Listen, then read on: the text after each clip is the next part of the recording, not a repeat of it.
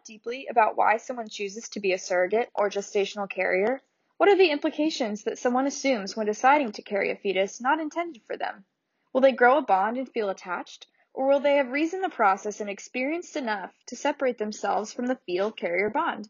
Today, I'll be diving into the experience of surrogacy and the extent of an emotional tie to the fetus. Based on our findings, I wish to discuss the social construction of the fetus and what creates that tie between surrogate and fetus. I plan to utilize the narrative learned about in the abortion debate, as similarly, the construction of the fetus dictates the emotions and perspectives felt. To establish some definitions for our episode, I want to differentiate between a surrogate and a gestational carrier. Surrogates use their own egg for the formation of a fetus, therefore genetically contributing to the child that they carry. Gestational carriers, on the other hand, utilize IVF, in vitro fertilization, of the intended parent's genetic material to form a fertilized egg, then to place inside of the carrier. The gestational carrier contributes no genetic material to the resulting baby postpartum. For our purposes today, we'll be using these terms interchangeably while interviewing, but then clarify whether or not the person is assuming or speaking under terms of contribution of an egg or depositing a fertilized egg inside of the uterus. Interviewing my surroundings on Vanderbilt's college campus, I decided to ask a few of my friends what they thought about surrogacy and if they'd ever consider doing it themselves. Depending on the person, I feel like I'd want to know who the person was. It'd probably be like a relative or a very good friend if I was to be a surrogate. And I'd also have to consider whether or not it'd actually be my egg. I feel like I'd be more hesitant if it was my own egg than if it was somebody else's. I personally would not become a surrogate. I'm personally really afraid of the concept of childbirth. So even doing it for my own kids right now kind of freaks me out. So I think doing it for somebody else is very scary. I guess in the sense that my brother is gay, so he cannot have children with his partner. If they felt very strongly about me being their surrogate, I may reconsider, but that's maybe the only reason why. While college students in their 20s might seem hesitant to become a surrogate, surrogacy has become an extremely practical and popular option for couples to conceive. Surrogates today make an average of $40,000 to be a gestational carrier.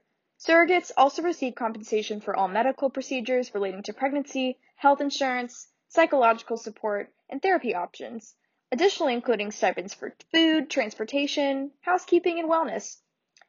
Surrogates also will receive more compensation for multiple pregnancies, invasive procedures, companion support, and more. Since the first surrogacy in 1985, laws, norms, and agencies have developed to work to protect the surrogate, the child, and the intended families throughout the agreement. With all the factors to weigh when deciding to become a surrogate, including the support and compensation for carrying a child, we'll focus on the question, what are the psychological implications of surrogacy? Before we unpack the implications of surrogacy and the fetal-surrogate bond, we must wonder, who is a surrogate? Women who become surrogates must have had at least one successful pregnancy with no complications. Additionally, these women undergo many psychological and physical checks in order to ensure that their experience is positive and healthy for both the surrogate and the child. Genetic surrogacy is only legal in 4 different states. Legal policy describes that fewer genetic surrogacy pregnancies decreases the problems regarding legal parenthood. Additionally, legislature states that surrogates' tendency to be more attached to the child if it is a genetic surrogacy, and therefore they are more likely to change their mind about handing the baby over. In order to get a more personal perspective on the experience of surrogacy, I interviewed Leah Morgan Pena, who was a surrogate in the early 2000s. I asked her experience of surrogacy, why she even chose to do it, and the emotional bond and ties with the families and the fetus that she experienced, if at all. I think I might have decided to become a surrogate when I was in high school. There was a paper I had to write on current events, and somehow I stumbled upon an article on surrogacy and just knew it was something. I was drawn to it. Then years later, after having my own children, I had some very good friends that could not conceive a child on their own. I had gone through a number of rounds of IVF, and that was not successful for them, and I had offered to be a surrogate for them. However, they decided to adopt. I went on to investigate how else to become a surrogate, and at that time I found an agency on the East Coast that worked primarily with same-sex couples. I'd had a lot of gay friends and knew it was something that I could do for a same-sex couple, and many people who were surrogates might not do that. And so I decided to pursue becoming a surrogate for a same-sex couple at that time.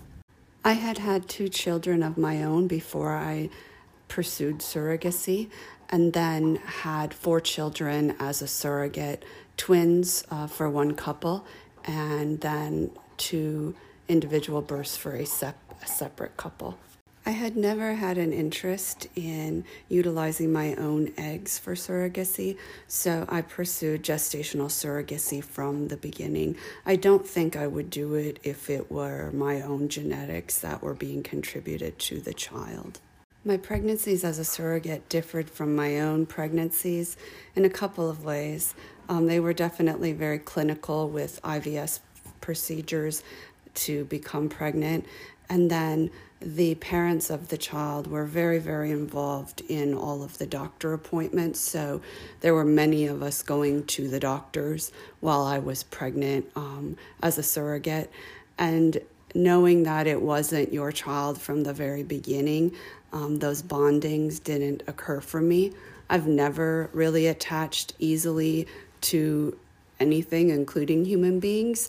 Not that I didn't bond with my own children, but it definitely isn't, for me, the same as some women's bonding instinct.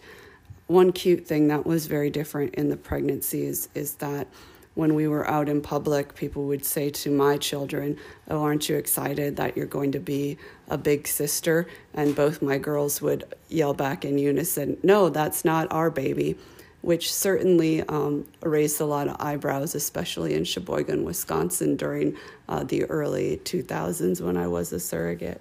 I did not have a hard time differentiating between the bond of the 4 babies I had as a surrogate versus the bond I had with my own children.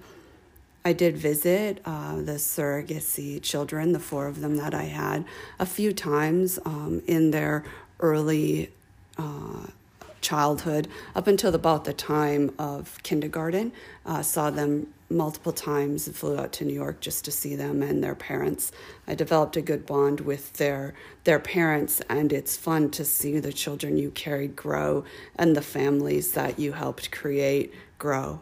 Before I decided to be a surrogate, I didn't really worry about the interactions. That article that I read in high school, and I kind of digested it for years before I actually became a surrogate. I'd thought about it a lot, and my expectations about attachment and the relationship with the children that I had as a surrogate really turned out to be as expected. In the beginning, it was much more of an aunt type of relationship, and then now, as the children are older and nearly graduating from high school, I feel more like the long-lost aunt that sometimes has a quick email with the parents.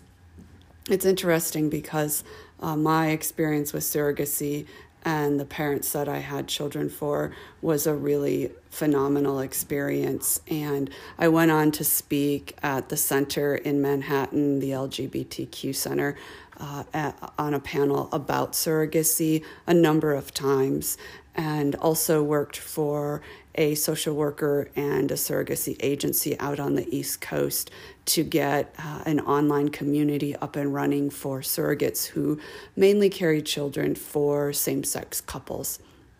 So it turned out to be a big part of my life for many years, and then faded kind of off into the background. I can say it was probably one of the most life-altering things I've ever done, and the most important thing I've ever done in my life is helping to bring those children into the world and help to make families that might not have otherwise been.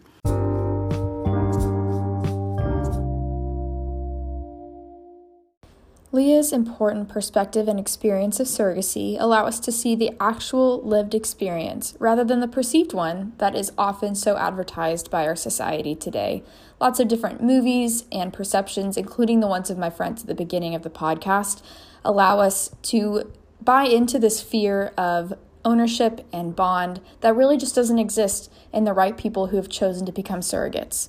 Research shows that an average of 41% of surrogates feel a special bond with their child, much lower than originally assumed and hypothesized in studies.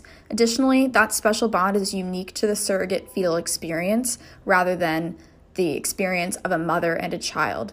Michael and Morgan's argument of the social construction of the fetus in the abortion debate allow us to see the ways that this same debate and view is viewed in surrogacy. In their paper, Michaels and Morgan argue that the pro-life view aims to focus on the mechanisms by means of which life before birth come to be understood culturally as the existence of a particular entity with a distinct identity. That construction of the identity proves to be so large that the mother or surrogate is completely overlooked. This narrow-minded viewpoint of the pro-life argument removes mothers or surrogates from that equation. I believe that this argument can be tied directly to surrogacy and the entity of which the bond is so inseparable from someone who carries a child or a fetus for 9 months, just because of the ways that people view and put into focus the fetus so much more than the surrogate or the dynamics existing outside of that particular cell, life, whatever you want to call its being. The snowballing value of a fetus's life and a fetus's experience even before birth removes completely the existence of lived experience and family dynamic outside of that fetal's development and being inside a person's womb.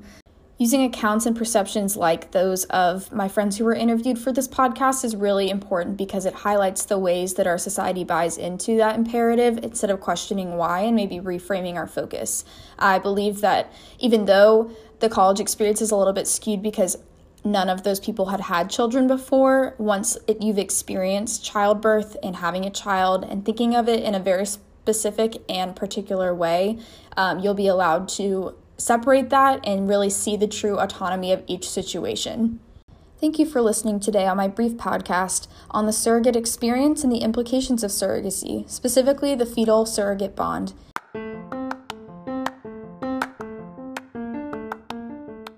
If you'd like to learn more, specifically regarding the research and analysis on this topic and the experience of surrogates and families, please see my research paper that I've completed in addition to this. Have a great rest of your day, and I'll see you next time.